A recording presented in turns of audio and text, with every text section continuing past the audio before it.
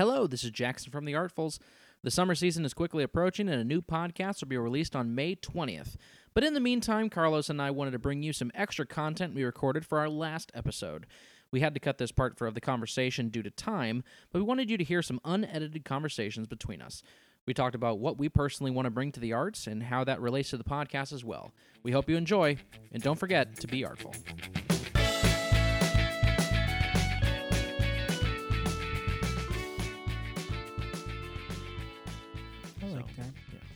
I think I'm definitely in the sense like I just want to give people who haven't had the chance. Yeah. And hopefully like once they get so good, then like I'll pass them on to you. No, I mean I actually, you know, we've been talking a lot, and you're basically talking about DICE. Yeah, so DICE is like my personal mission. DICE meaning diversity, inclusion, and cultural equity. Yeah. And usually the abbreviation for that is DEI. Mm-hmm. Diversity, equity, and inclusion.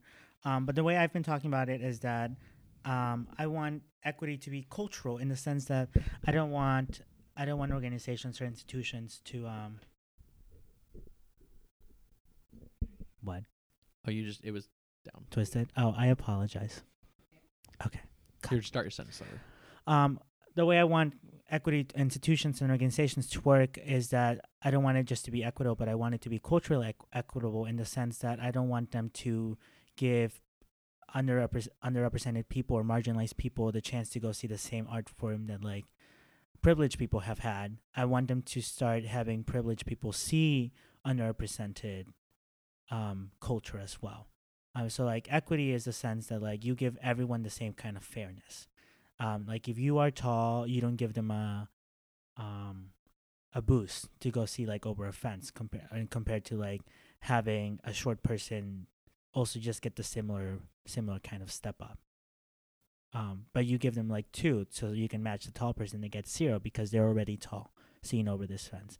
In that way I want it to be like I want to have institutions be like, hey, you should go see this underrepresented, or like we'll sponsor this, or like we'll do this for cultural representation and equity, so that it's not just like thinking that like the white and privileged stuff has always been the things they're presenting. It's like, hey, we'll start presenting other things.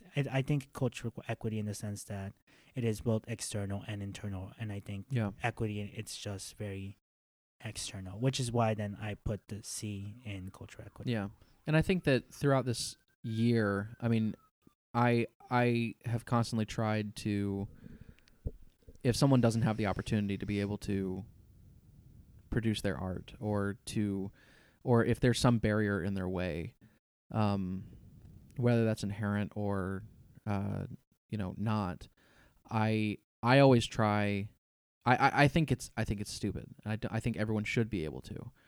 And I've tried to find opportunities to be able to help, or at least to find ways to give them resources to be able to do it. And I think throughout this year, we've been studying ways that we can, or at least just raising the awareness through our discussions. And I think that one of the things, I'm very much a institutional person. I like working with the organization. And I get the sense that you're more of the people. Like, you like working with the people a lot more. And I think that's why we're a good team, honestly. I agree with that. I like to think that I don't work with the institutions. In the sense that you're saying, I work with them in the sense that like I'm questioning the things they've done. So at times it feels very I don't want to necessarily say combative. I think that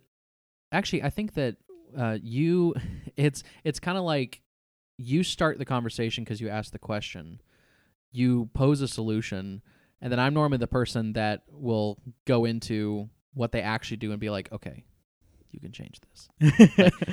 like he's screaming at you, change this one thing, and like, I'm not it'll screaming, help a lot. Well, yeah, but I think it's a back and forth that I think a lot of organizations, and I want to be able to go to smaller organizations and raise them up, because I think no organization should be small.